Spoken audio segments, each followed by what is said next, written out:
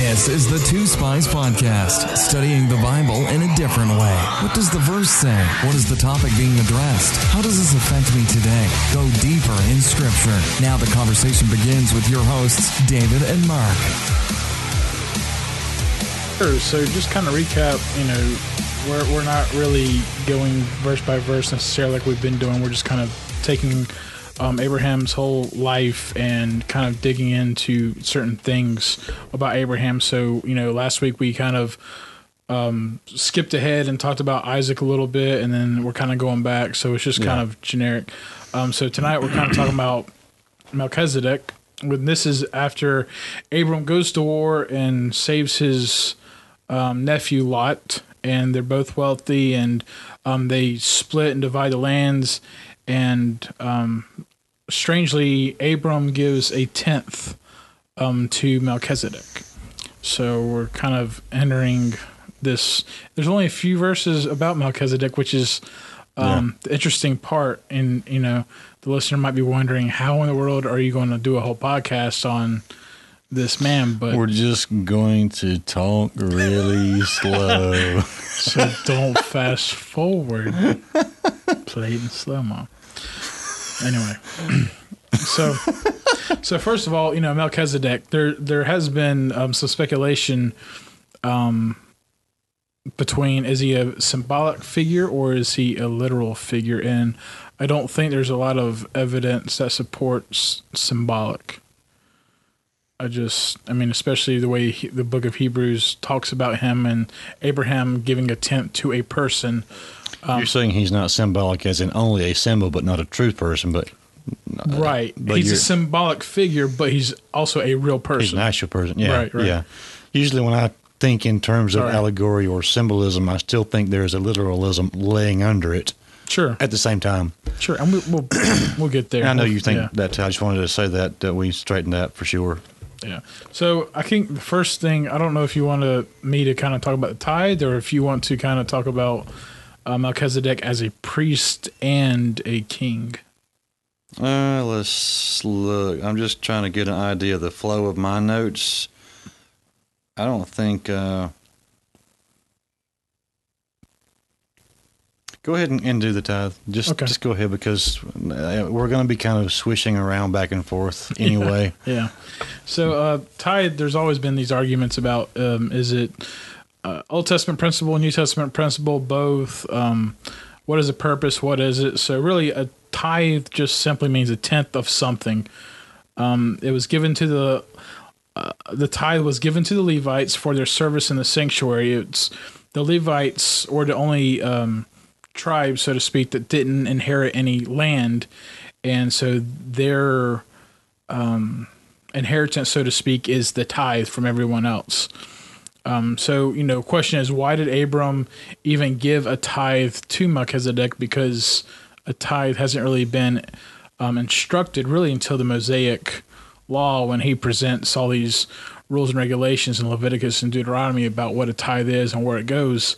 So I do find it interesting that Abram just decides, hey, I'm going to give a tenth to this guy. Yeah. So it's kind of interesting. Kind of maybe like, I didn't think about it until you said it that way, but any pastor now will tell you tithes and offerings are not the same thing, that the tithe is the Lord's for sure. And if you don't give it, I think it's not Haggai, Malachi. Yeah. It's Malachi's directive, basically, that if you don't give that, then you're stealing what is God's. So the tithe belongs to him, period. You do it, and then offerings are that above and beyond amount.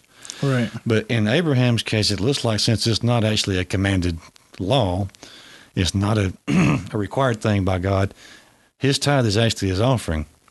Yeah. It's free will. Well, if you think about it, if you go back to Corinthians, when Paul is talking about God loves a cheerful giver, and I've heard, I think Francis Chan's one, and I've heard other speakers talk about, if you cannot give cheerfully, you shouldn't give at all. And then there's other people that say, no, you should give because it's a command. You reap what you sow. I think I'm feeling disgruntled right now. Well, there you go.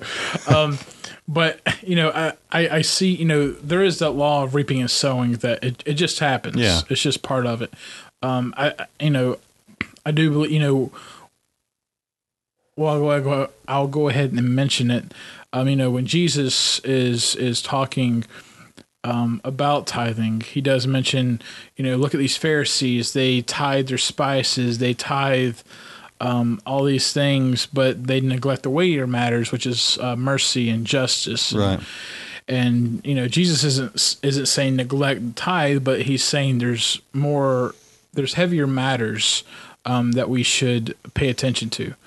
And so I think sometimes we can make it legalistic in the sense of, this person's tithing, they're obeying God's commands, but if you're not, if you're not visiting the orphans, if you're not helping out the widows, if you're not, helping the poor, if you're not visiting, people, if you're not doing other things, then, Jesus is saying, well, there's way more heavy matters at hand than just that are the more tithe. important. Sure. If you're not smiling when you're giving your tithe, you're not Christian anyway. You got to shout, woo! Here's my 10%. Well, make sure you tell everybody.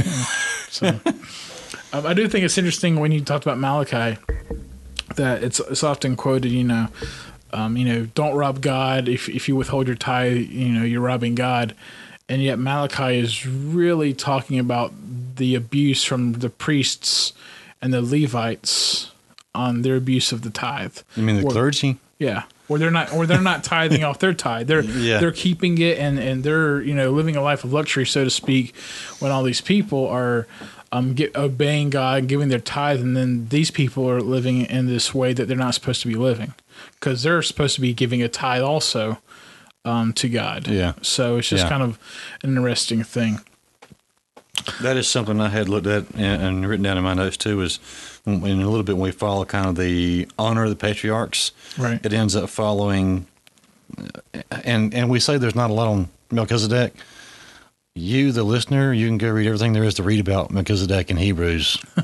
Yeah. I mean, there's nothing vastly new and broad about it in any sermon you're going to hear that expounds on Melchizedek at all.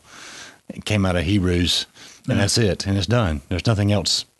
No, not really. But anyway, just on that, in that area, it says that Levi was basically, the Levites, or Levitical system, is tithing upward through Abraham to Melchizedek. So I had just made a note on that. Who do the Levites give a tithe to? By law, they give a tithe to God. Right. That's the only person they ever give a tithe to.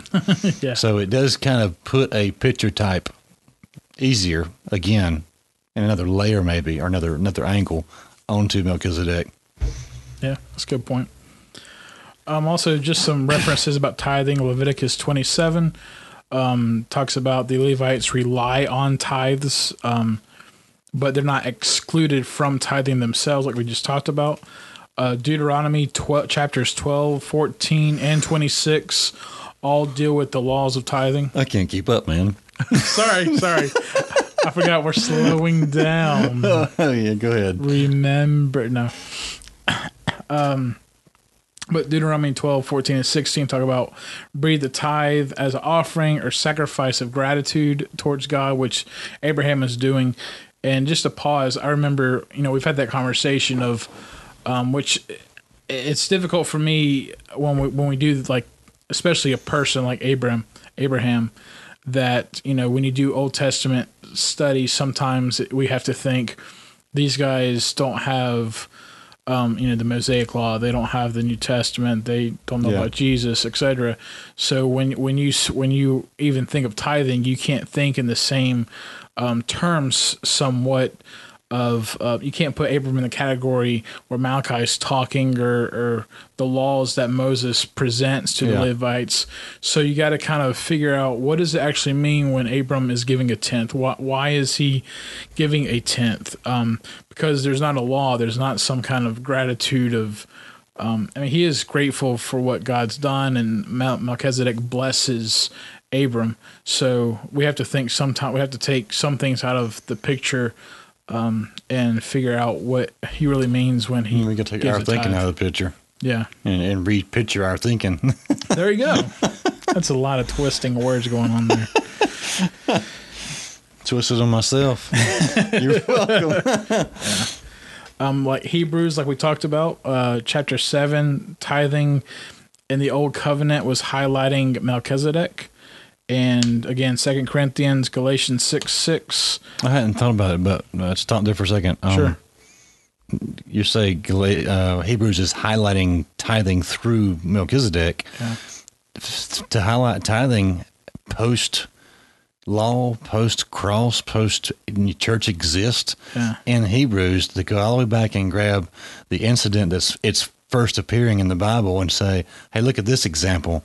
Oh, we got a guy giving the tithe because he just decided he wanted to out of his own mind, his own heart. That's a neat example to go back and grab that teaching from. And I think that's why Paul talks about God as a cheerful giver, because again, the sowing and reaping is there, and there is these laws put into place and good principles, as far as our faith. Do you have enough faith to live on 90% versus 100%?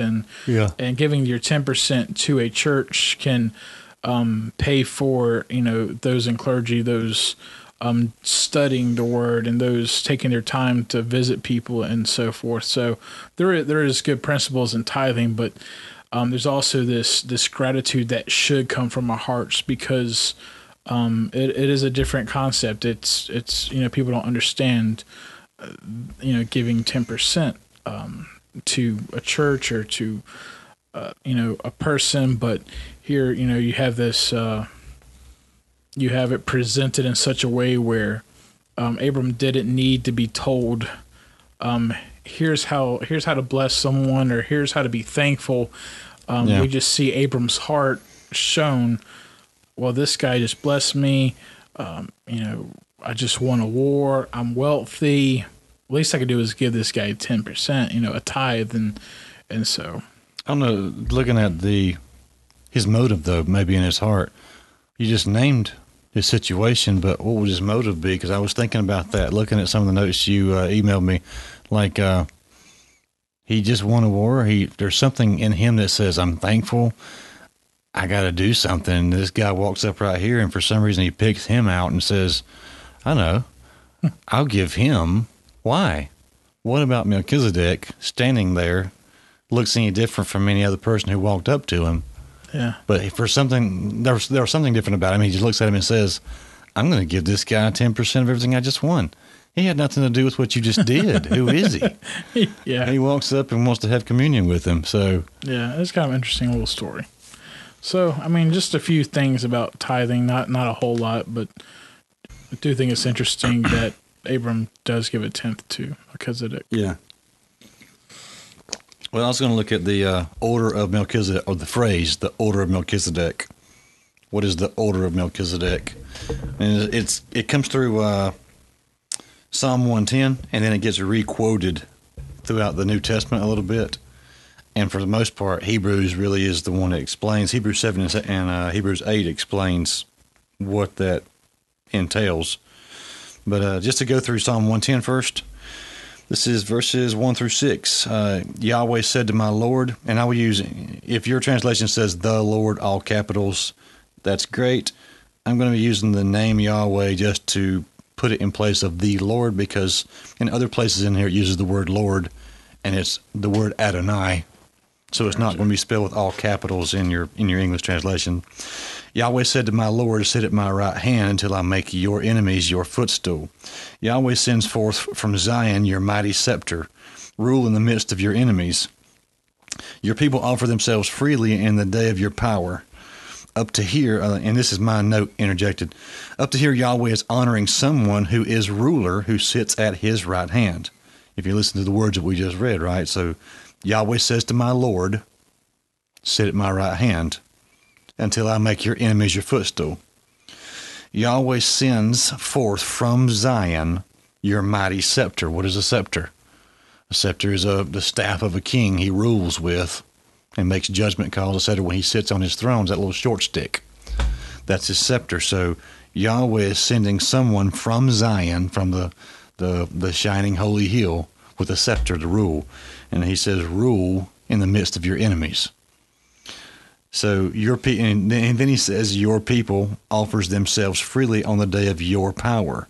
This is still Yahweh speaking to somebody. Your people offer themselves freely on the day of your power. So then going on in verse 4, Yahweh has sworn and will not change his mind. So whoever he's speaking to, he says, you are a priest forever after the order of Melchizedek. So whoever he's talking to at this point is a priest. You are a priest forever. So at this point, he's a priest. Verse 5, the Lord is at your right hand. This is Lord, lowercase. So again, you see this is at Yahweh's right hand. Verse 6, he will execute judgment on the nations. This is the same one who is a priest in verse 4. He will execute judgment on the nations. So this is a king. He's executing a judgment. But altogether, he's a king priest, just like Melchizedek. He sits at the right hand and he judges the whole earth. Why is this the order of Melchizedek? He is a priest and a king at the same time. So order of Melchizedek basically is that. But Hebrews 7 gives us some, and Hebrews 8 gives us some more. Melchizedek means king of righteousness, and he is the king of Salem, which is king of peace. So this being by the Hebrews interpreter, this is, of course, all to be understood as allegoric Jesus. Of course. All right. He is and Hebrews explains, he is without father, without mother, so therefore he's without lineage, and he is without beginning or without end. These are some things I used to hear, like a pastor would say, and I thought, wow, that's a neat way to apply that. And later on, got a little bit older and reading the Bible for a bit. They're just preaching out of this book back here about this other book up there. Yeah, Hebrews is a great commentary on the Old Testament. Yeah. So Christ is identified with Melchizedek as having an endless duration of his priesthood. But also in this offering of bread and, excuse me, I'll quit playing with that thing. Christ is identified in his endless duration of his priesthood because, Hebrews makes a lot of comment about the priests that are of the line of Aaron. The only problem with them is they keep dying. Yeah. So Christ does not die. He rose from the dead, and he is never going to die again. So he is a priest forever. So therefore, part of the order of Melchizedek phrase is no beginning, no end. He's a perpetual high priest for good. So the bread and the wine thing, though, is I've started to get into wasting a whole bunch of time looking at bread and looking at wine. We've already done some time looking at wine before. Looking at bread, overall, both of them are blessing. That's for the most part, just to put it simple. Both of them represent blessing, but they also are very easy to look at and say, "Oh, there's communion." I guess we could look at it too and say tithing came before the law. Communion came before the law. Communion, like Christ passes wine and bread around to his disciples, says, "This is the new covenant." Well, here's Melchizedek before the old covenant, having bread and wine communion with Abraham. He gives him a tithe before the law, and then he has communion with them. I didn't see that until just right this minute when I was talking about it. I kept thinking today, what am I going to say about bread and wine? That's pretty cool, yeah. But I wanted to take a little bit of time and look at some of what the Jews do as far as honoring patriarchs. Okay. They honor the lines of, let's see, just to narrow this down before we get into it. While the Jews honor the lines of high priests from Aaron, which descended from the tribe of Levi as the priesthood, they descended from Jacob, who descended from Isaac, who descended from Abraham, who tithed to Melchizedek. And Abraham receives a blessing from him. So just putting in line that Jews honor Levites, they honor through the Levites on up Aaron, and through them on up to the patriarchs to Abraham. And when they refer to Abraham, it's like Father Abraham, Father Abraham, Father. Everything they say about him, they're always honoring him. Yeah, almost like you would hear a Muslim cleric when he's speaking and names the name of Muhammad, he would say, "Praise be upon him." Right. Even when they name Jesus or Moses or any of the patriarchs, they would also say the same thing. They take the time to stop and say that. So you really see this honor that the Jews give to Abraham, and then Abraham's giving this guy honor. So Matthew 1, the whole genealogy of Christ starts off with David and Abraham. Matthew's constant quoting of Scripture, prophecies, and lineages shows his gospel is addressed to Jewish people specifically, and he goes about referring to how this guy, Abraham, who's so important, he's important to you, but look at what he's doing right here. Yeah. So Matthew just kind of builds up and lets you know, and the only reason I point that out is just to let you know that this is what they think of him, in a way. Luke 16, this is the rich man and Lazarus when they are in Hades. The rich man who is in torment, on the torment side, calls out to Father Abraham.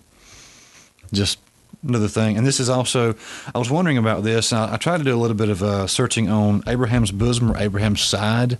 I couldn't really find an origin of it as to when it came about. So Jesus is the one speaking the words. So the question to me was, is this a thing that was already in place and that Jesus agrees with? We should honor him, and he addresses him as Father Abraham to be respectful to this old patriarch guy?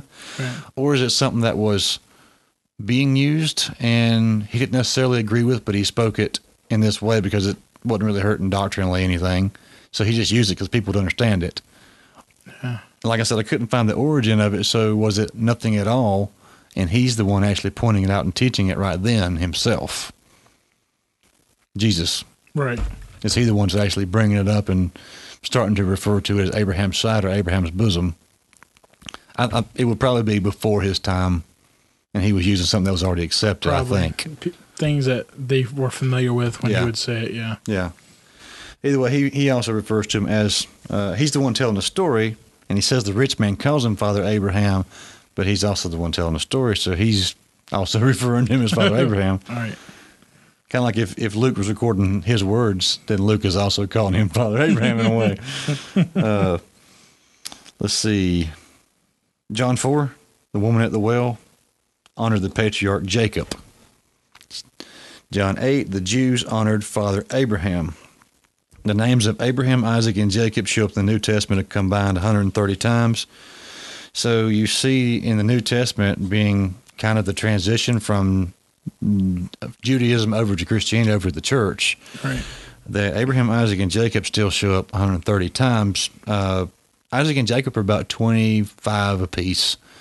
Abraham's all the rest.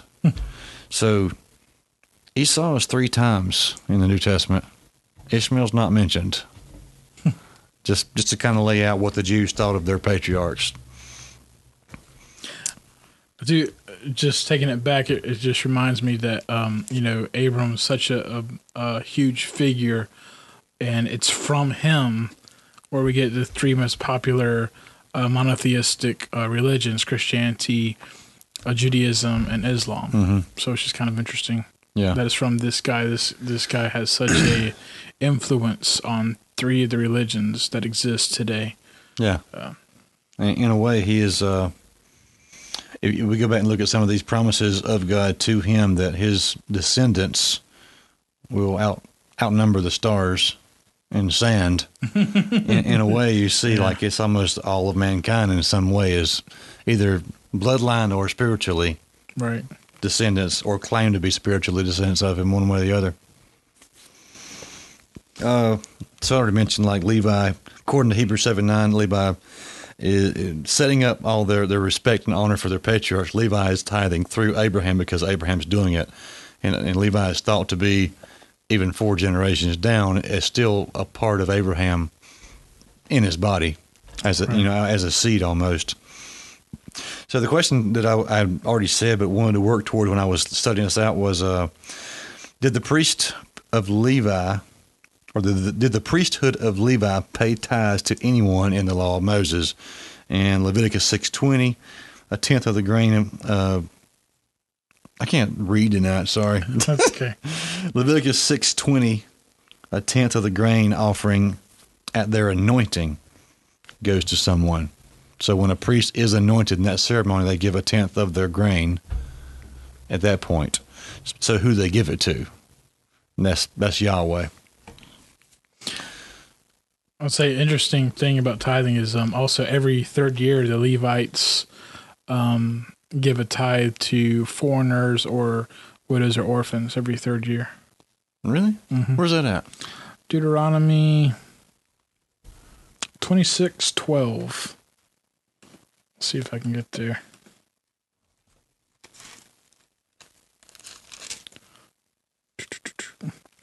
Says, when you have finished paying all your tithe of your produce in the third year, which is the year of tithing, giving it to the Levite, the foreigners or the sojourner, the fatherless, and the widow, so they may eat within your towns and be filled. Verse 13, then you shall say before the Lord your God, I have removed the sacred portion out of my house, and moreover, I have given it to the Levite, the foreigner, the fatherless, and the widow, according to all your commandment that you have commanded me. I have not transgressed any of your commandments, nor have I forgotten them.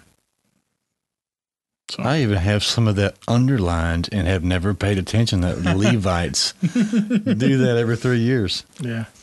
So, again, it's God building his underlining church where, you see in Acts where everyone's taking care of one another because we need each other. Yeah. We have God, but God wants us to encourage one another. He wants us to support one another. Yeah. So he's, You remind me of something we mentioned last week, I think. We didn't turn to it and read it. Deuteronomy 15:4. But there will be no poor among you, for the Lord will bless you in the land that the Lord your God is giving you for an inheritance to possess. If only you will strictly obey the voice of the Lord your God, be careful to do all his commandments that I command you today. So it goes on from there. That was verse 4, stating there will be no poor among you. And as you keep on going down, verse 10, you shall give to him freely, and your heart shall not be grudging when you give to him. Because of this, the Lord your God will bless you in all your work and in all that you undertake. Verse 11, for there will never cease to be poor in the land. This is we had talked about this last week. For some reason, it came up. But one verse says there'll never be any poor among you. Another one says there'll never cease to be poor among you. All right. Because God's going to bless you and ask you to give it to somebody who needs it, and he knows you're not going to do it. Yeah. Not a lot's changed. Nope. And, when people see there will be no poor among you, God is an if-then God. If you do this, then this will happen. If you don't do this, then this will happen. That was one of the first things in Bible college and theology is the retribution idea that it was kind of hard for me to get as a New Testament post-cross, grace-receiving Christian. It was really hard for me to I catch myself thinking, does that apply all the time? Or is that like in certain cases because grace? Right. Grace is supposed to be the main rule. Yeah. And grace is free, but I catch myself thinking, oh, if I do this today, then God will such and such tomorrow for me. Which, like, even though grace is given, it's still, if you accept God's Son, he would just, it's just, there's always that equation. There's always that he gives you the freedom again to choose. He gives you the freedom to make decisions. He gives you freedom to give a tithe or to help the poor or to do whatever. And if you do this, God will bless you and bless the person. If you don't do this, then really you're going to be cursed eventually. Your money's going to be cursed and all this stuff. And there's going to be poor people among you. Yeah. So. Yeah. And then after there's poor people among you, they're homeless sitting on the street, and you walk by them and you walk around them because you got your shopping bags and you don't want them touching your shopping bags. Sorry, I'm going too far. It's all good. Okay. Just look at the phrase God Most High. Did you look it out any? Search it out some? Get back to 14. Genesis 14. Yeah, I got to go back to you. So Genesis 14:18, and Melchizedek, king of Salem, he was priest of God Most High. 19, blessed be Abraham by God Most High, possessor of heaven and earth. And blessed be God Most High, who has delivered your enemy into your hands. So just looking, this is one of those things too I want to go find when I read this kind of stuff. This phrase, God Most High, is known from Ugaritic texts in the late Bronze Age. I find that in my Jewish Study Bible commentary notes, but I really wish they would tell me which Ugaritic text so I can go look at it. But either way, Ugarit was a Canaanite city along the coast of what is now Syria. So there in the Ugaritic text, there it's applied to the god El, with whom the Lord is often equated in the Tanakh. Tanakh being all Old Testament in our minds. God Most High is itself not an uncommon epithet of the Lord. This is a very double negative type sentence, but I'm just writing down what the note said. That a foreigner should recognize and revere God, the God of Israel, is not unusual in Genesis. So this kind of make a note there that phrase is used different places, but it applies right there directly. Let's see, I think it's a verse or two right here later. So yeah, so he has communion with Melchizedek, Genesis 14, 19, or 18, 19, and 20. By that time, he's had communion and receives a blessing from him, gives him a tenth of everything. Verse 21, the king of Sodom said to Abram, give me the persons, but take the goods for yourself. 22, but Abram said to the king of Sodom, I have lifted my hand to the Lord. That's the Lord there is all capitalized, so that's Yahweh. So he's literally, he's specifically, I should say, he's specifically calling the name of Yahweh. I have lifted my hand to Yahweh, God Most High, possessor of heaven and earth. Gives him the same exact title that Melchizedek just gave him. So he is. This is the only verse where the name of Yahweh and this title is all together in one spot. But here's Abraham saying, "I agree with what Melchizedek's calling him." I have a movie at home. It's one of the Bible movies. But in this scene here, and it's not, of course, in Scripture, but I think it's a really neat scene when he walks away from Melchizedek after this guy shows up, brings him. His servants bring out wine and bread, and they have communion. You see this brotherly love, and they just met, but they really know that they're on the same page. They share this communion. Melchizedek turns around, his whole entourage, they walk off. And when Abraham turns around, Sarah's kind of looking at him, and she has the kind of smile on her face like a wife who has known her husband forever and knows how he feels inside without having to speak words. But the smile on her face says, you met a man just now who is exactly like you. And you are very happy, and as your wife, I'm very happy about it. It was just it's a really warm, small scene, but I always picture that when I read through this area right here.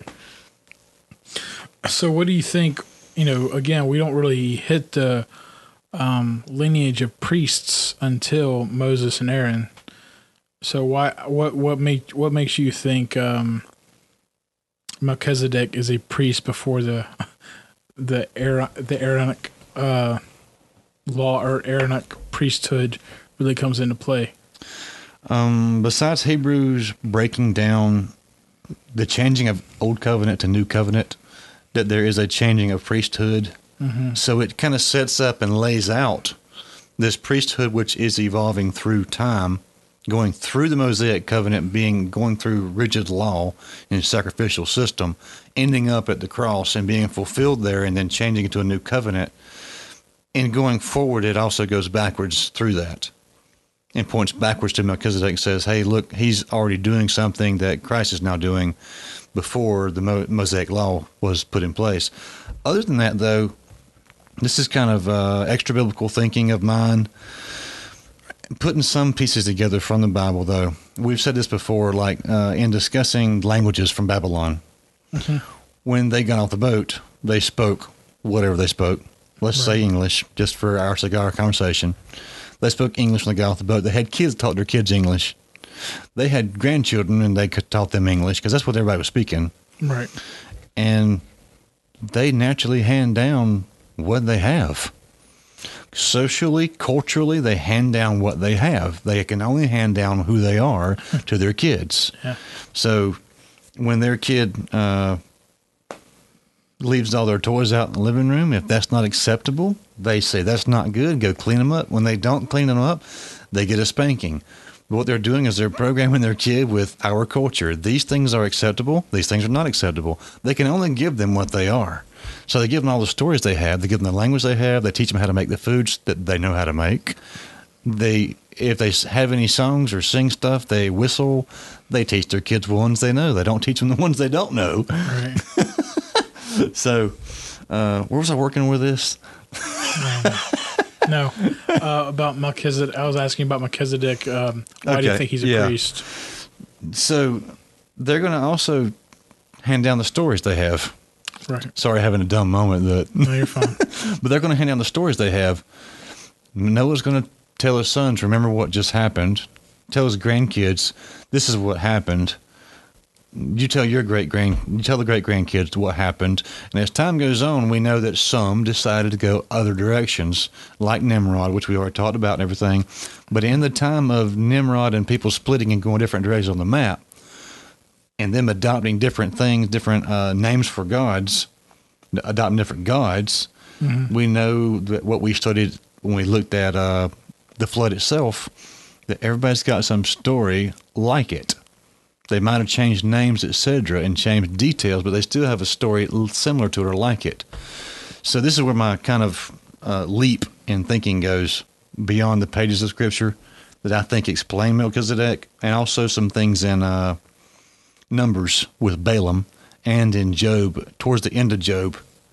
The sacrificial system that Job does is almost identical to what Balaam does. But somewhere in the land, there still exists this idea of a one God system. Sure. Bedtime. There still exists this idea of a one God system. And in my mind, there is possibly still almost a stronghold or a holdout somewhere, like you would think of the Dead Sea Scrolls. Like the Essenes who lived in the Qumran caves, they were preserving the best they could what they knew to be the truth. They were preserving, and I'm thinking possibly that Melchizedek maybe he truly had a lineage of some kind. He is in a long line of some kind. Mm-hmm. But I'm thinking he's actually the guy running the show over at Salem, and Salem's actually possibly a one God culture type city, or maybe a seminary of sorts, or Bible college in a way. And I know Hebrews helps us explain Melchizedek's priesthood. So, like, my question probably will, if you're not talking about Hebrews, or you're limited on what it talks about, but you have to kind of, I guess, use your imagination or use your own thoughts to kind of come up with something, because the reason why I asked that is because my mind was, the purpose of the priest was to do certain ordinances and certain things which didn't exist. It didn't need a priest yet, because, I mean, it did in a sense of you needed the sacrifices. Put it real simple, what is the job of a priest? To be the communicator between the people and God. Right. He's the middle guy. Yeah. He's the middleman between the two. I don't think because there isn't a law that there isn't a need for the middle guy. Gotcha. I guess I guess that would tie in what I'm saying. I think about a Salem University Bible College, whatever. that there would be this place where they were still trying to teach that this is what truly happened. No matter what Nimrod and Gilgamesh and all them say, this is what actually truly happened with with Noah, and I'm going to retain this story and keep teaching about the one true God. And as they teach people and spread out, these teachings or these stories come to people like Balaam. These teachings and these stories come to people like Job and like his friends who were not Jewish. Balaam was not Jewish. How did this exist already in the land before Israel came back up out of Egypt? Right. The one God story is still existing somewhere, somehow. Yeah. I just think he is, and maybe in a sense of being the go-between between God and man, But by him being, quote unquote, Professor Melchizedek, he's doing what he's supposed to by teaching another generation who the living God is, who God Most High is, and what he's about. And of course, we don't know, if God is doing anything through Melchizedek and Salem, meaning is God speaking to those people through Melchizedek. It doesn't give us that information. But because of Hebrews and its references to Melchizedek, we can only assume that what's taking place in Genesis here is that Melchizedek is stamped by God as a priest of the Most High, as a priest of himself, and he is that that figure, that priest lineage that Jesus came to fulfill. Yeah. So the that kind of answers priest individually. Mm-hmm. What I wanted to shoot down for a minute was the angle of king priest, the combination of the two, because it's through the Bible in different ways. It's some really neat things too you don't think about, even though you read it. And if I were to ask you questions, your own answers to the questions that you already know would lead you to some of these answers. So like Gabriel told Mary that her relative was pregnant. Who's her relative? Okay, so what tribe of lineage is Elizabeth her relative from? Are you asking me? Yeah. Yeah. Sorry. Yeah. I'm like looking at you blankly while you look back at me blankly. Sorry. I didn't know if you wanted me to answer. Well, that's what I'm saying. You know the answers to these questions. Right. So that means that Mary is related to the Levites. Right. Joseph is related through what? What tribe?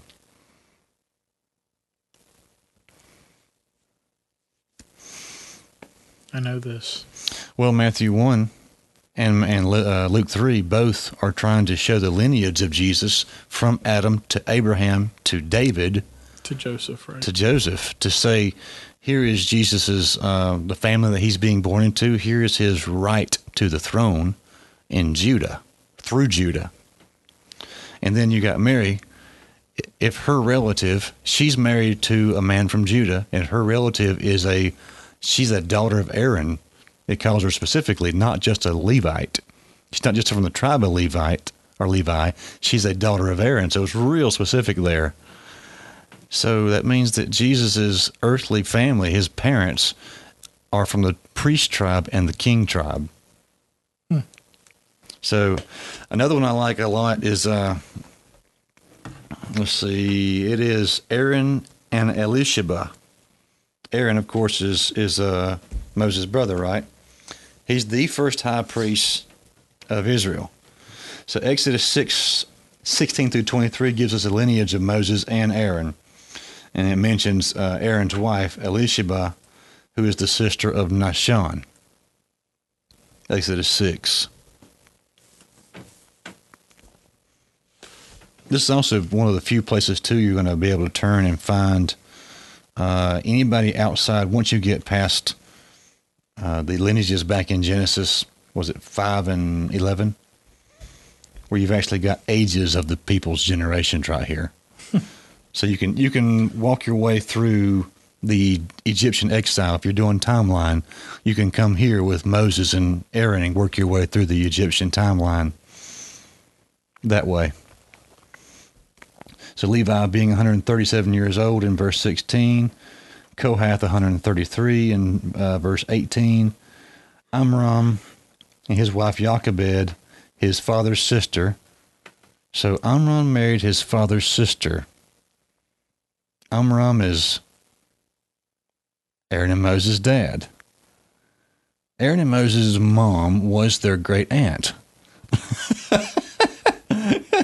Anyway, the point being, verse 23, this is Exodus 6:23. Aaron took as his wife Elisheba, the daughter of Amminadab and the sister of Nahshon. So the question then is, who is Elisheba? Where's she from? Ruth 4:18 through 20.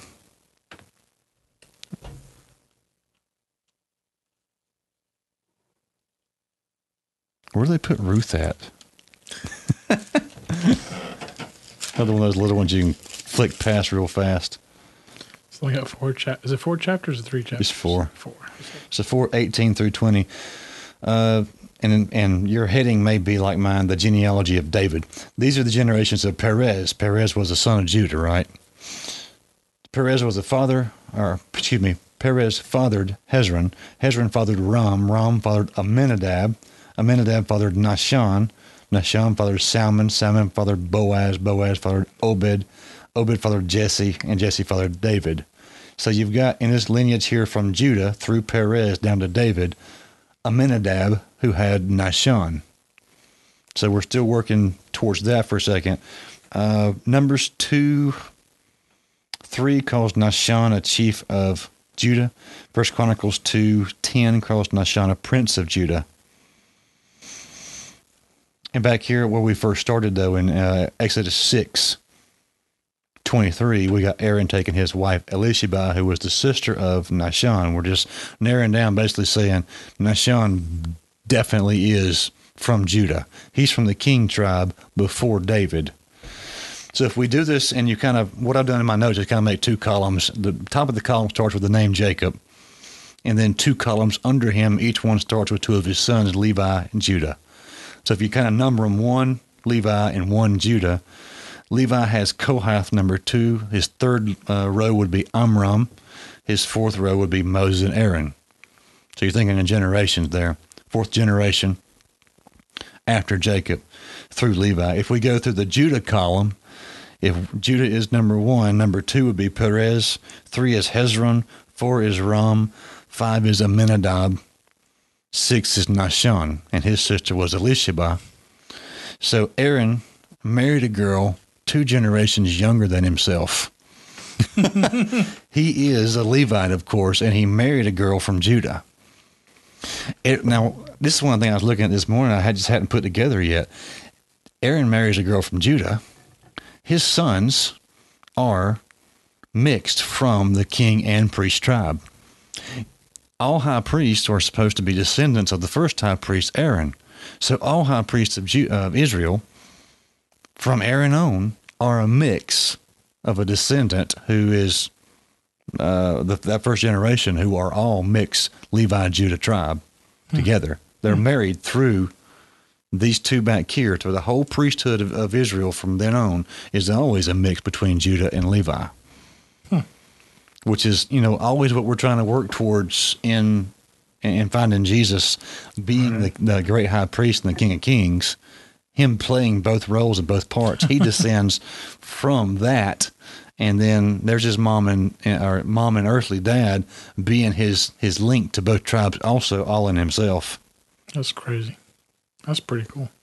So Joshua, the high priest, and the branch. Zechariah 3 and Zechariah 6 has some cool stuff to show a king-priest tie. I'm not going to find where they put Zechariah at. I just have to type it. I'm there. I'm using paper tonight. I'm trying to get back to my roots more, like holy people do. Oh, yeah. Actually, I've got the notes typed right here already. I can just look at them. You destroyed trees, and I put people to work. Oh, okay. You made the computer. So people at the tree factory had to cut them down and make the paper at the paper factory. Yeah, but we're losing oxygen because of that. No, that's because of global warming. You anti-tree. All the carbon monoxide we're making. That's because of overpopulation. Oh, and on and on and on. And on and on we go. Let's see. I tried to go through and grab out the main parts of it. I hope it didn't get too confusing, but just going through Zechariah 3, Zechariah 6. So an angel is showing Zechariah around. He takes him to a place, Zechariah 3:1. Then if you go back and look at Zechariah 2:1, this is the man with the measuring line. Then he showed me Joshua the high priest. So you can establish right there Joshua is a high priest. Whenever we talk about Joshua, we're talking about a high priest. In the time frame that Zechariah is also, some of the names that are mentioned throughout his book ties this with Joshua, son of Jehozadak. Or this would be, in the other writings, usually like Ezra and stuff, he's Yeshua, not Joshua. Then he showed me Joshua the high priest, and the angel of the Lord solemnly assured Joshua. So the angel looks at him and says, hey, let's go look at Joshua right quick. I want to show you something. And when they get there, the angel looks over at Joshua and says, I want to assure you something. This says the Lord of hosts, if you will walk in my ways and keep my charge, then you shall rule my house and have charge of my courts. Joshua's a high priest. He's being told he's going to rule. It does say the house of the Lord, so I would actually assume that's really the temple. Mm-hmm. But you will rule my house and have charge of my courts.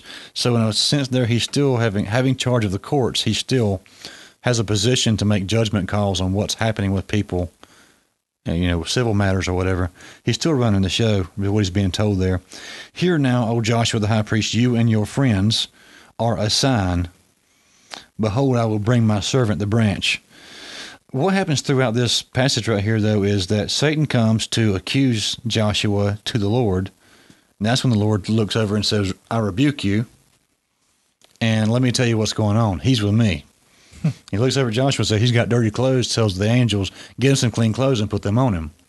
Joshua, you and your friends who are with you are a sign. What's just happened? Because I am assuming, but it looks like his friends are just like him. What he's just now done is says, you got dirty clothes and you're with me, so I'm going to give you clean clothes. So all of his friends are there like him. Most likely he has just said, I'm the one that's going to make y'all clean, and y'all are now a sign for me. But he turns immediately. He doesn't really say anything that they are going to do to be a sign, but he turns the whole conversation like the Bible does sometimes and says, look over here. I'll show you something else. But it is related. It turns immediately and says, you and your friends are a sign. Behold, I will bring my servant the branch. This is not about Joshua and his friends, really. This is about the branch.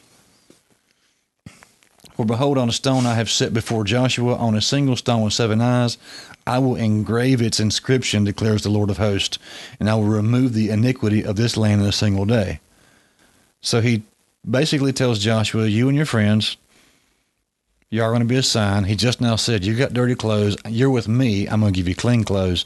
We got a real good picture here of grace and salvation, and turns immediately to the conversation to the branch. His servant, the branch, is coming. And he says, I'm going to remove all the iniquity, all the sin from the land in one day. How's he going to do that? So it's a real good picture of the cross there. I didn't take the time to look up. Let's do it right quick. What's the word for engrave right here? Engrave the inscription.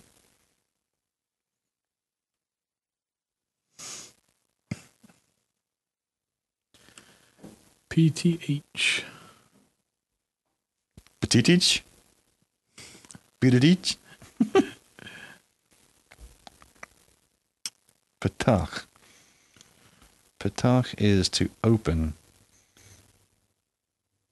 I'm just curious, is that the same word in Psalm 22? It's not. Most of the time, I've seen this for a couple of different ones. The word for engrave is related to digging or piercing, or the word for piercing was related to engraving in inscription. I'm just looking at it, and I was thinking this morning, that's why I meant to look at it. What's the words for inscription and the words for engrave? But there's different things I've seen where this idea is related to piercing. Like in Psalm 22, there's a word there that's basically, they pierce my hands and feet. But you go back and search the word, and its roots, it's related to engraving, like an engraving tool. And you think about a big, huge stone, or excuse me, a big iron piece engraving in a stone. You got a hammer, like a big nail, and you're hammering something out to dig out of it. But in context of Psalm 22, it's obviously a picture of the future crucifixion. Yeah. Let's follow the branch over to chapter 6. So he's left it basically said, my servant, the branch is coming, and I'm going to remove sin from this land in a single day. So Zechariah 6:9, and the word of the Lord came to me, take from the exiles, I'm going to leave a little bit out here just to get to the main point. Take from the exiles who have arrived from Babylon, take from them silver and gold, make a crown and set it on the head of Joshua, the son of Jehozadak, the high priest. What are they setting on the head of a priest? What do you do with a crown, right? What's that for? So this is what I wanted to come here for, is to show the mix of this concept. So set the crown on the head of Joshua the high priest, and say to him, thus says the Lord of hosts, behold, the man whose name is the branch. So he's telling Joshua again, even though he just put a crown on his head, he says, look, here's the branch. It's not really about Joshua again either. For he shall branch out from his place, and he shall build the temple of the Lord. And it looks to me kind of here like, I think we've talked about the mini Bible before, when it's in Philippians how it describes almost the Last Supper, but it says he left his place of honor. He got up from his throne, took off his robes, came down here just like a servant, and then returned to his place and put his robes back on, same as he did at the Last Supper, washing feet. But right here we kind of see he's coming out of his place. He's going to branch out from his place, and he will build the temple of the Lord. What's temple of the Lord, New Testament style? If this is pointing forward towards Jesus, how can it be looked at? He's going to build the temple of the Lord like Jesus builds the church of God. Right. This is Zechariah 6, verse 13. It is he who shall bear royal honor. So we have a royal line there. And he shall sit and rule on his throne. We have a royal idea there, a king idea. And there shall be a priest on his throne. Is there two people sitting on his throne, or is there one person sitting on his throne is the question then, right?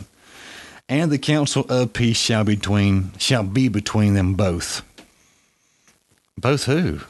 I looked at this for, a long time, not ever thinking like, what does that mean? Because everything else to me looks like there's a priest sitting on your throne, and you're the king, and you're sitting on your throne. So you must be the king and the priest at the same time. But it hit me one day, the counsel of peace shall be between them both, the offices. There's a peace brought between the office of king and priest. And the crown, which is something for a king, shall be in the temple of the Lord. And the temple of the Lord is where priests do their business. Yeah, so you have a constant mixing here of both of them, both of the offices of king and priest. I looked a little bit too at Gedaliah and Zerubbabel. Zerubbabel will be the same time frame kind of as Zechariah right here. He's the governor of Judah. He is also in the lineage of Jesus. So if Zerubbabel is in the lineage of Jesus, he is governor of Judah after the Babylonian exile. For some reason, he's not called a king. He does not receive the king title when he goes back. It's almost, it looks to me like the steward idea in Lord of the Rings. When the king in exile, Aragorn, is not come back to claim his throne yet, and there's this long time prophecy that the king will return. So the third book is called The Return of the King. Who's sitting on the throne when he gets back? Who's ruling the whole time? A line of stewards. There is I wonder if I remember right, there was according to Tolkien's writing, his imagination, there was a lineage of stewards, but they are not holding the title of king. And when the actual lineage, or someone from the lineage of a king shows back up, they got to get up and relinquish the throne. Yeah. But there's some fiction thrown in there for you. but that's the same concept. Zerubbabel comes back and rules in Judah, but does not take the name of king or title of king, but he is in the lineage of Jesus, so he is from the tribe of Judah. He helps, this is the funny thing though, he helps in a priestly type duty to build the altar. He works side by side with Yeshua the high priest, and they make an offering. This is in Ezra 3:7. And then Ezra 3:8 through 13, he assists in building the second temple. So king lines and priest lines build the house of God together as one. They work side by side. They're real careful to they never call Zerubbabel a king of any kind, but he's kind of like a steward position. Before him, though, there is the same thing. After the last king of Judah, there is a governor that's set up, Gedaliah. Nebuchadnezzar sets him up, if you remember his name. He doesn't take the title of king either. And it's kind of odd because this is in the end of 2 Kings 25. It's just kind of odd because Nebuchadnezzar has set up in the past a king. Why didn't he set another king up? I don't know. But he did still choose a guy who was in the lineage of Judah and sets him up as governor. So Gedaliah, let's see, his dad was Ahikam. What's his dad name? Shaphan. The 2 Kings 25:22.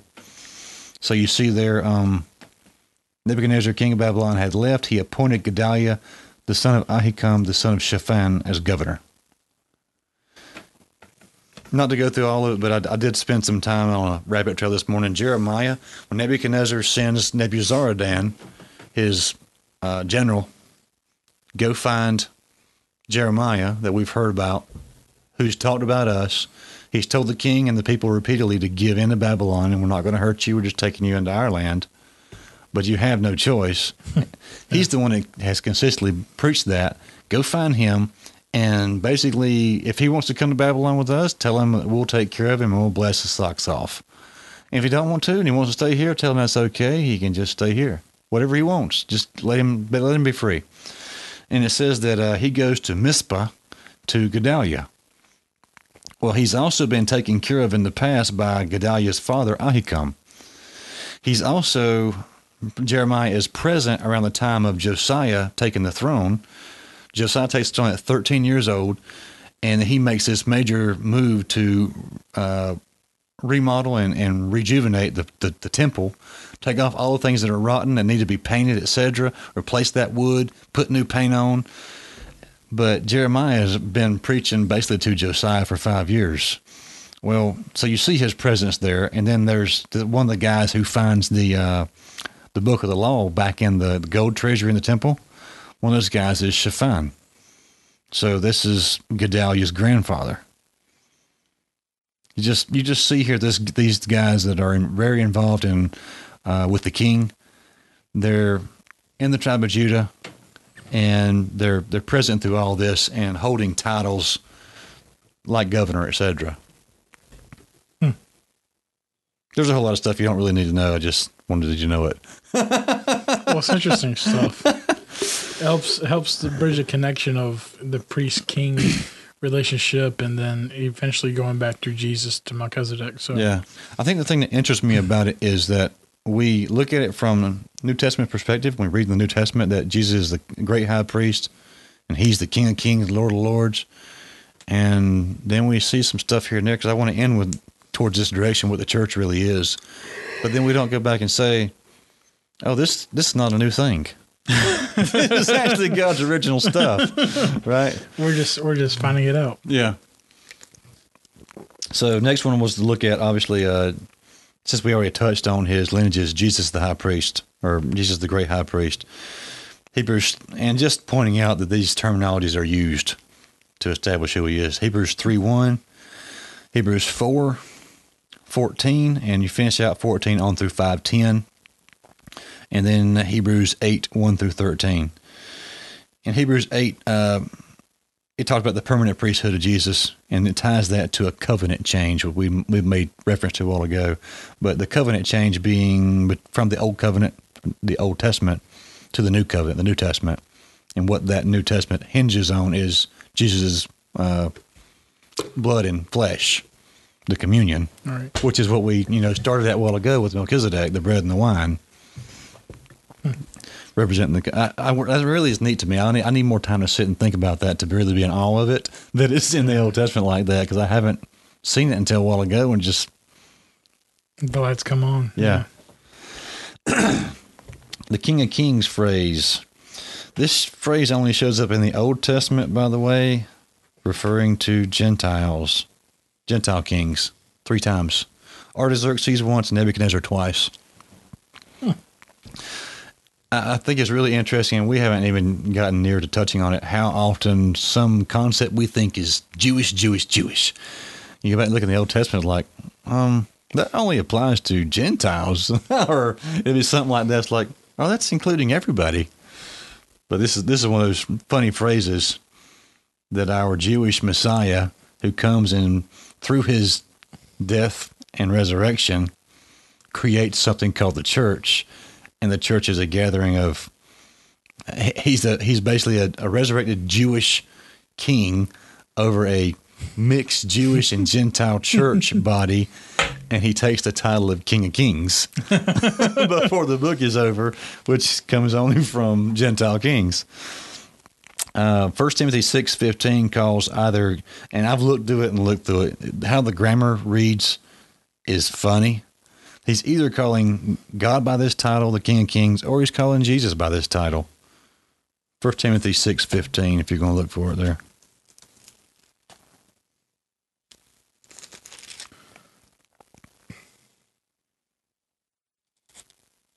And it hurts even worse because it starts on one page and ends on another, so you have to flip the page in the middle of your thinking. Not me. I can all see it all in one. Oh, that's right. You're not killing trees today.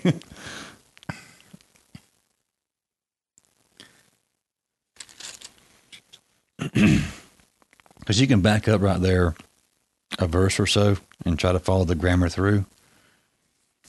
All the way to the beginning of 13, I believe. Yeah. I kind of tend to put it on Jesus just because he's talking about the appearing of the Lord. At the proper time. Because this is in the presence of the Father, and he's talking about the appearing of Jesus. Jesus, who is the blessed and only sovereign King of Kings and Lord of Lords. Because I would think the King of Kings and Lord of Lords is a humanistic term and not necessarily a heavenly term. Okay, I think I stretched my thinking into the King of Kings and Lord of Lords is, if you go to the very top and descend down, then downward would include the world of men, but all the way at the top includes God. I know you don't disagree with that God has all sovereign power over it. Right, no. But I see your division there in saying that it seems like a human term. It's just like, Jesus refers to himself as a son of man. I mean, he places certain terms on himself. Yeah.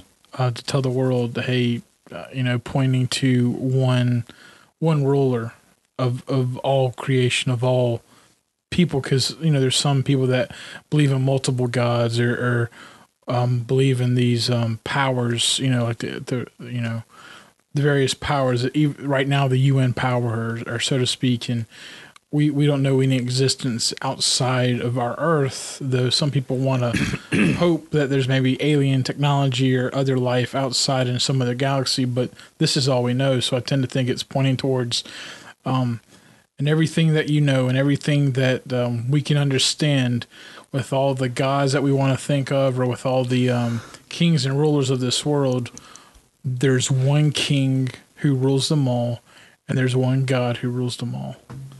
And that's Jesus. And this is, and he will be proven to be that king and to be that Lord and in the presence of the God, himself, that he will appear again to show that he is ruler of all. But that's just my little take. I don't disagree with it at all.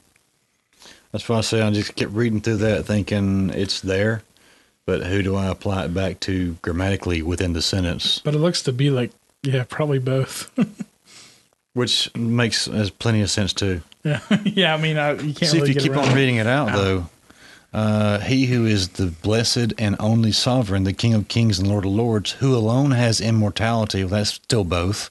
Who dwells in unapproachable light? Well, that's still both. Yeah. Whom no one has ever seen or can see. See, that starts going towards God there. Right.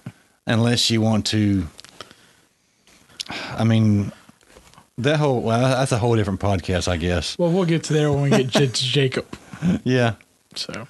Yeah. I think that'll open a little bit of not a can of worms, but some. Open a very small can. Yeah. Maybe like a 4-ounce can of worms. We'll come back to this verse. I think we'll come back to this verse. Next I had, just kind of bleeding off of that, Lord, Lords, and King of Kings. Revelation 17:14 calls the Lamb the Lord of Lords and the King of Kings. Revelation 19:11 through 16 is about the rider on the white horse, and it calls him the King of Kings and the Lord of Lords. It just flips the order, and it refers to him as the Word of God. So, bookending this on both sides in the first chapter of John, this is something I've asked a Jehovah's Witness pastor. I went to work on their phone line one day, and when I left, I was out at my van, and I'm closing my job out. When you see a phone man sitting in his van, he really is doing something he's got to do. He's consumed by the computer that this company is forced him to live on. Yeah. Okay, so I'm out there doing that, and he comes out there to bring me some Watchtower publications. And can I interest you in some of these? No, sir, you can't. Whenever Jehovah's Witnesses offer me those, I always say, I used to say no thank you, but I thought I need to tell them why. So I started saying, no, I read the Bible myself. I'm a believer, and I do not accept any additions to the Word of God, and I've read your stuff. I don't want it. So I don't want those additions in my thinking. I'm not going to spend time reading them, studying that. All right. But usually that will spark them to want to have a conversation. Because they think you're wrong, and you don't know the whole story, though. Yeah. So this is one of the questions I had asked him. Like, I said, do you believe in math? I think I basically asked him that. Do you believe in math? Like, yeah. I said, so like in algebra, like if A equals B and B equals C, doesn't A equal C? He says, yeah. But he knew I was leading him into something, so he wasn't really wanting to agree to it. I said, so if A equals B and B equals C and C equals D and D equals E, then A must also equal E, right? He said, maybe it does in math. I said, well, if something is something, and that something is something else, then the first something is also the third something. It's just a matter of grammatically we say it is. That means it really is the same thing. He didn't want to go with it, so he was kind of like, what are you getting at? But John 1:1, this is John the Apostle writing about Jesus, calling him the Word of God, and he says the Word of God is God. And then by the end of the chapter, he's quoting John the Baptizer and says, he sees the Lamb of God and says, behold, the Lamb of God he sees Jesus. He says, behold, the Lamb of God takes away the sin of the world. So he's identifying Jesus as the Lamb. This is still the same author, John the Apostle. Turn over to Revelation, John or Revelation. Right. John the Baptist sees Jesus, says, behold, the Lamb of God takes away the sin of the world. Turn over to John's Revelation 17, the Lamb of God is the King of Kings, the Lord of Lords. 19, the King, Lord of Lords is the Word of God. Turn back over to John 1, the Word of God is God. Is God. So the Lamb, starting from the very beginning, Jesus is God. If you lay it all out, this is some of those right there that I wanted to get through that since we were just looking at Jesus being a king. So we've established he's a priest. We've established he's a king. Who's next? We are. Christians, little Christ. Yeah. We're Christ anointed. We're supposed to be little anointed ones. We're supposed to be little versions of Jesus. So if he is a king and he is a priest, we should be little kings and little priests. I'm not sure so much either that, I think we've discussed this before, you and I, that we should actually be priests right now, that we don't really have a guarantee that we get to be kings right now. I think we have talked about that before, but if we have it, I'm saying that now. That's my thinking on it. And I guess going back to the when I asked you a while ago, what's the job of a priest, the go-between between God and man? That's really our only job right now, is to keep bringing God to people and bringing people to God. And later on, he will say, what's the wording in Revelation 20? Is it 20 or 19?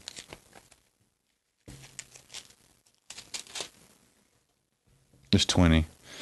Then I saw 20 verse 4. Then I saw thrones, and seated on them were those whom the authority to judge was committed. Does that say all Christians are sitting on thrones beside Jesus? Nope. To those whom the authority to judge was committed.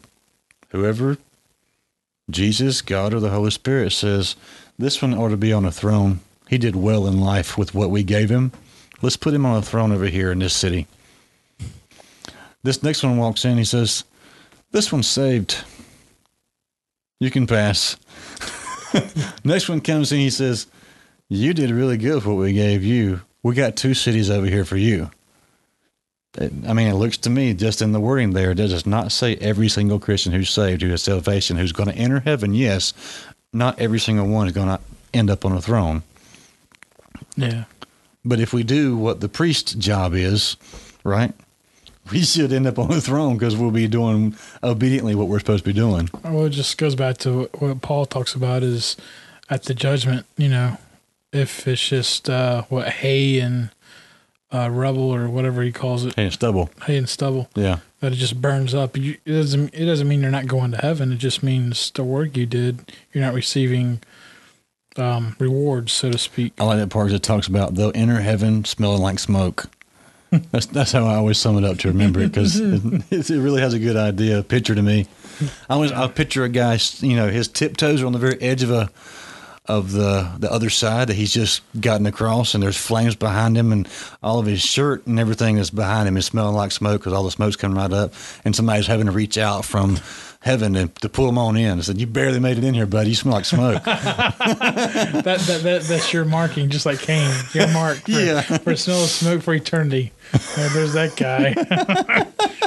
He just barely made it. So looking at a couple of verses that we are kings and priests. 1 Peter 2:9, we're a royal priesthood. Royal, of course, is associated with kings, priesthood associated with being a priest.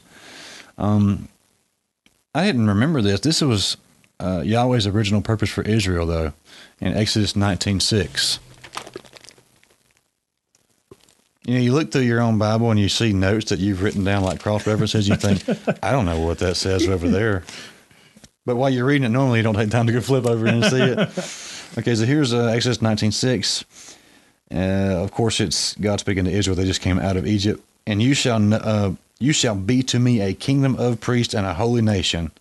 These are the words that you shall speak to the people of Israel.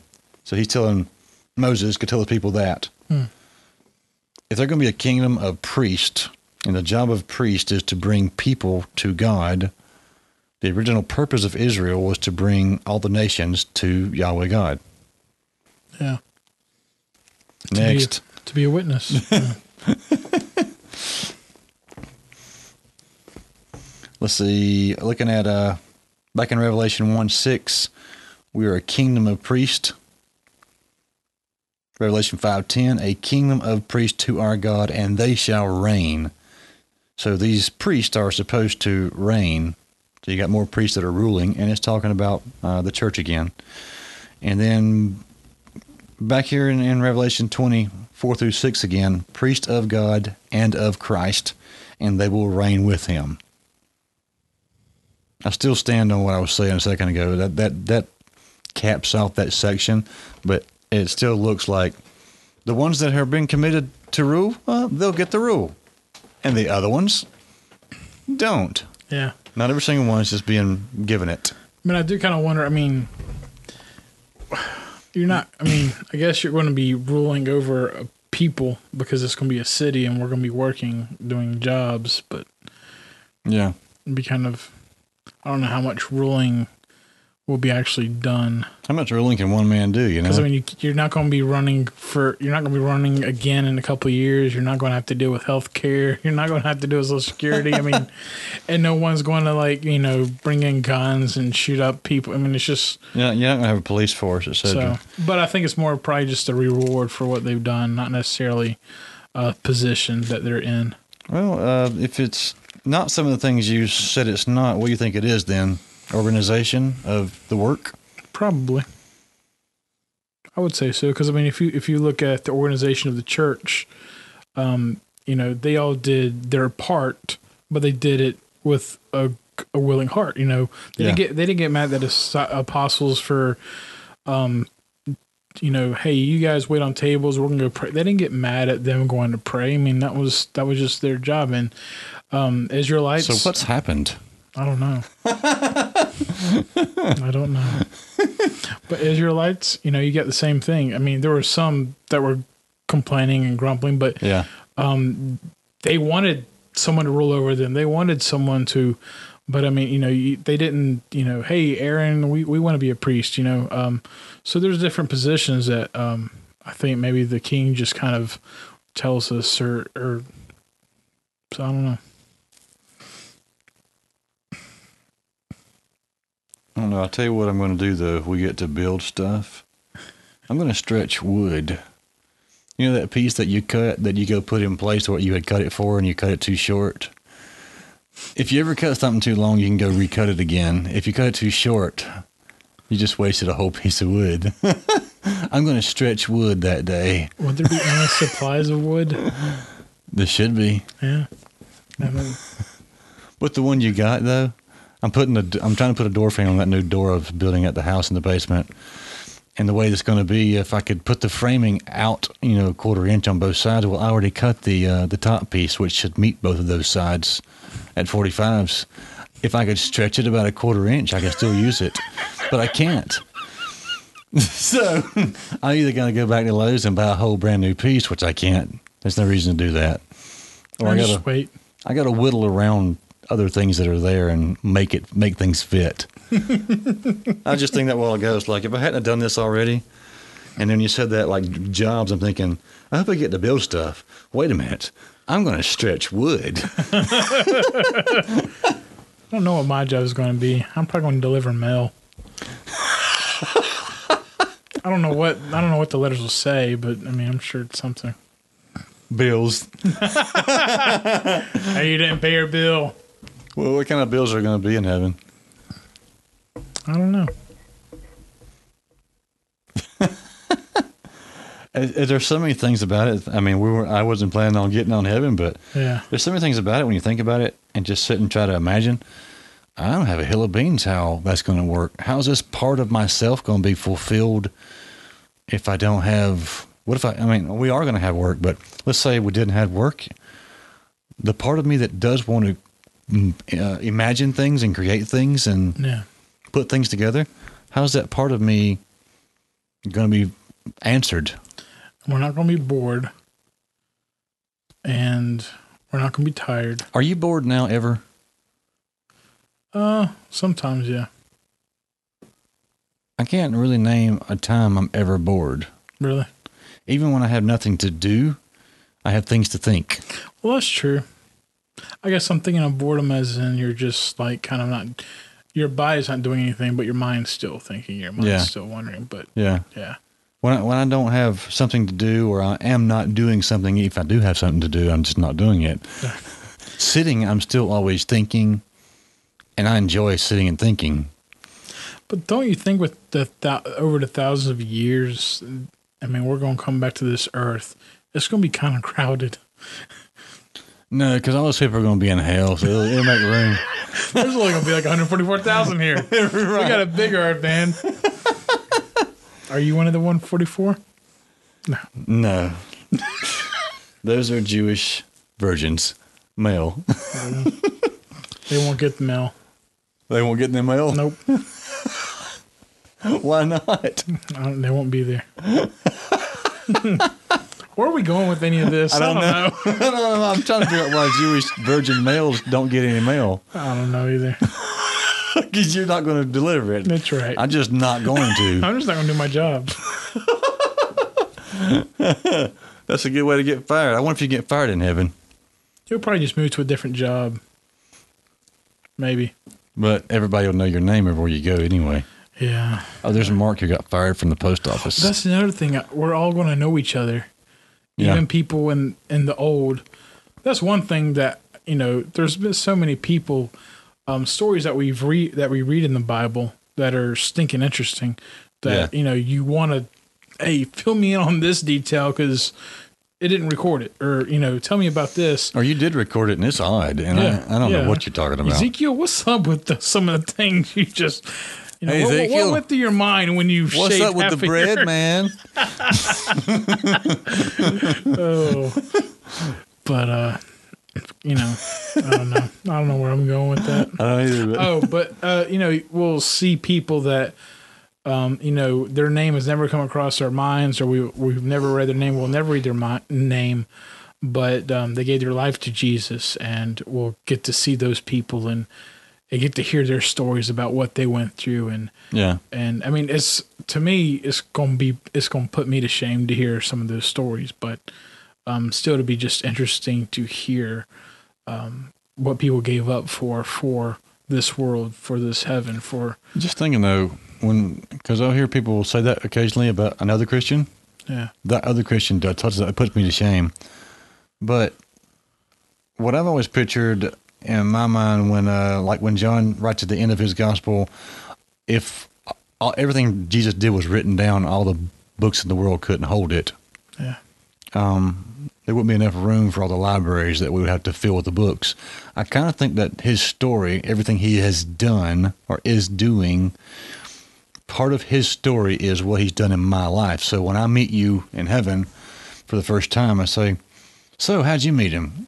And you start telling me what he did, not what you did. Right. I think there may not be a sense of shame in what. That's a good point.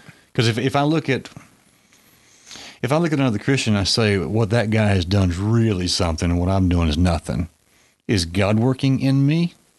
Yeah. I'm calling what God is doing in me nothing. Well, that's true. And is God working in him? Because if God's working in him, I'm giving the credit to him, that man, not to God. I just feel like when we get there, it will be real plain to us that, he called you to work behind a computer at a church for so many years, and for all we know, in your future, he may call you to the mission field, and you may have one convert and then get beheaded. And then we kind of, back here, the Christian media says, oh, this poor pastor, nothing. He died for the name of Jesus. All right. That's the peak thing you could do. And we get to heaven, and the story goes, so I was beheaded. Really? Where? And you tell me the name of the country, and that's cool. What happened to you? And I was trying to get to the mission field. I was trying to start a church or trying to go in the ministry and trying to do something for God. And I never really made it. I didn't buckle down. I didn't, study. I didn't do it hard. And I died in a car crash. And that was it. I didn't die for Jesus. I just died in a car crash. Yeah. But at that point, we're sitting there on a log, because there's logs everywhere in heaven that you can sit on. And I ask you how you died, and you tell me about, getting beheaded for the name of Jesus. I'm like, that's cool. And you say, how do you die? I said, well, I got beheaded in a car accident. Oh, so we both got beheaded. We got something to think about. We got something coming. But I think there's going to be a big issue of shame there about what you did with your life and what I didn't do with mine. That's true. That's a good point. I mean, I may have died in a car crash, but if I was, let's say I am who I am right now, I'm going to work every day, and I'm trying my best to do the right thing with my job because I got non-believing coworkers working beside me, and I realize they're watching me, and I want to pay attention to that. And then on Sundays, I come here and I give the talent that God gave me with music. I do that on the worship team. That's the most I can do right now. That's the most I can do right now. Is God doing that through me? I believe so, yes. So I'm not going to call it nothing. That's a good point, yeah. But I do know he gave me the talent I have. He's given me the witness I have. He's given me the salvation I have. So I think when we sit there on that log, we're going to talk about what Jesus did, not what you did, and not what I did. Yeah. And we meet some other guy. He walks up and, what are you talking about? That's what I was just talking about with that other girl over there. And so I think the everybody telling their stories about what Jesus did in their life while they were in the life on earth is on the part of Jesus' story. Yeah, pointing to him and not us. Yeah. Yeah. That's a good point. I never thought of that. Yeah. I think it gets rid of the shame thing, which I don't think we're going to possess a lot of in heaven. I know there's the whole deal about there's going to be tears in heaven and Jesus is going to wipe them away, but that's not going to be a reoccurring thing, I don't believe, for the next 1,000 years. That may be a first-time, one-time event, and he says, hey, I got this covered. Let's get over this. But does it say why there will be tears? Let's look and see, because I don't remember the specific because I was going to think, details of it. What if tears are just tears of joy, tears of we're seeing the one we've never seen with our eyes? It could just be the song that Eric Clapton sang. Tears in Heaven? Yeah. I learned that song when I was younger from my guitar teacher. I love that song. I used to love Eric Clapton. I haven't listened to him in years. I'm just searching tears in the Bible right quick.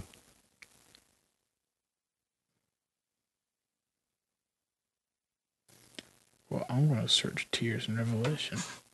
Actually, I was going to say search tear singular. I'm searching tears plural, and it's not coming up with what we're referencing. Oh. It's amazing how much you can miss on a search if you just search singular and you don't do plural or vice versa.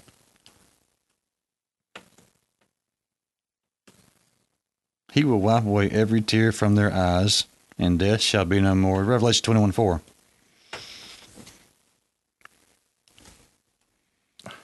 Neither shall there be mourning, nor crying, nor pain any more, for the former things have passed away. So it's saying there won't be any more pain, no more crying, but there are tears to begin with that he wipes away. That's why I have kind of constructed in my head this doctrine of, I guess you don't call it a doctrine, a thinking. You saw it 21:4? Right. There's also 7:17. It says, for the Lamb in the midst of the throne will be their shepherd, and he will guide them to the springs of living water, and God will wipe away every tear from their eyes. Oh, you forgot the part before that. Oh, I only saw that. No hunger. We're going to be eating. Sweet. What kind of food? What you want. We can't kill animals. I mean, God can resurrect them, I guess. I mean, so we could eat the same one forever if we wanted to. I mean, can you imagine eating the same pig over and over and over again? I mean, we got to be able to eat fish. Jesus ate fish. I mean, that's one thing. Because, there's no guarantee that he's eating fish in heaven, though. He must like fish. Did you ever read The Shack? Mm-mm. The movie came out, I never did go see it recently, but I heard it was good. The book is, I was a young Christian when I read it, but I don't see a lot of problem doctrinally with it. A whole bunch of people just now turned the podcast off. But basically, God the Father, Holy Spirit, and Jesus all come to this man because he has built up a wall. He has a big chip on his shoulder against God for some things that have happened in his life. God the Father appears to him as a black woman. And basically through the book, she explains, I appeared to you this way because you got big-time father issues. And you're white, so your father was a white man, your white father. If I appear to you as what the average white Christian would want to see as a white man, because that's some of the things that I heard when that book was out, that they just could not accept God as a woman. I'll be honest with you, going to a white church at that time, I didn't hear any comments about, I can't accept the black God. I didn't hear that. I heard, I can't accept God as a woman.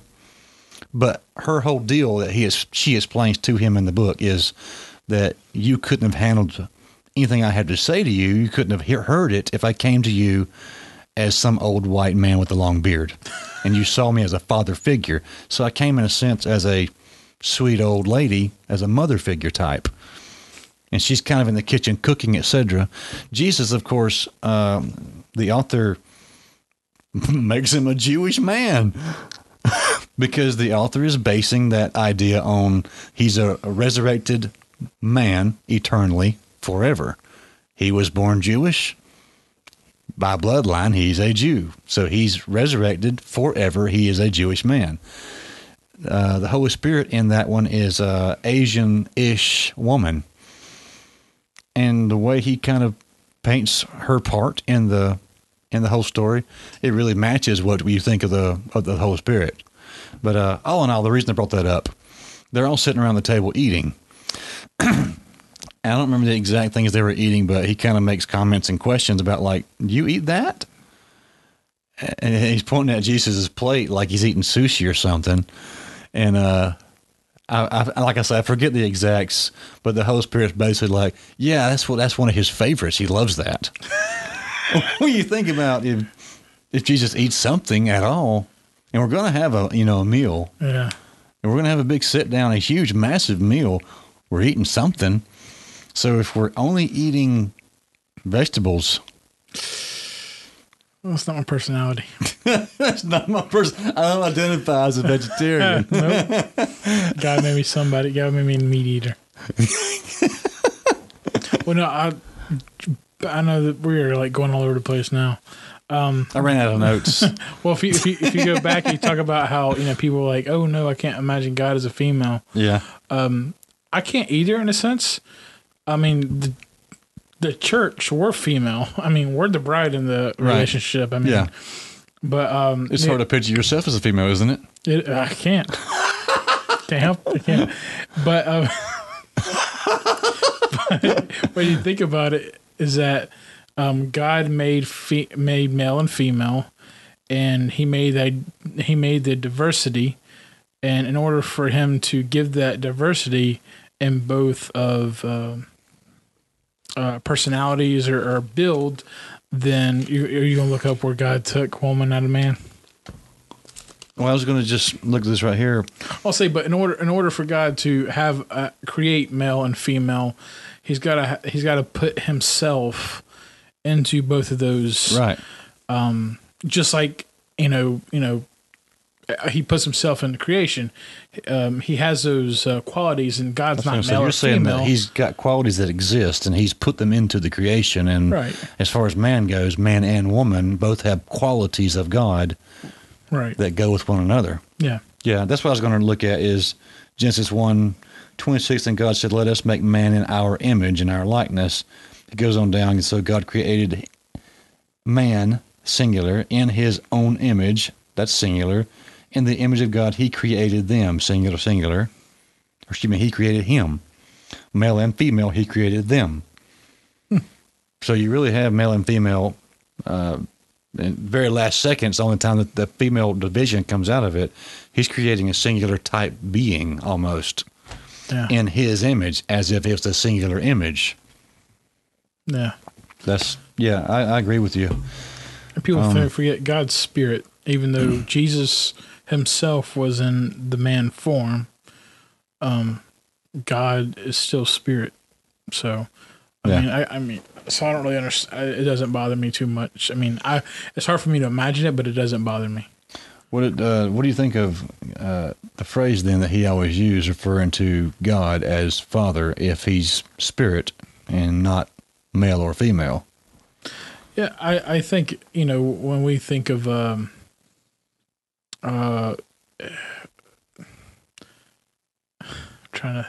you have to have a father to have creation, and obviously you have to have a woman as well. But father, there's some kind of lineage as far as you trace back to your father.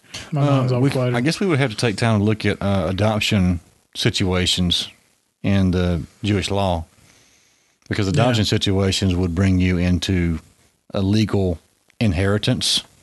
You would legally be in that family. Joseph is taking this kid who's not biologically his into his care as his own family and raising him as his own.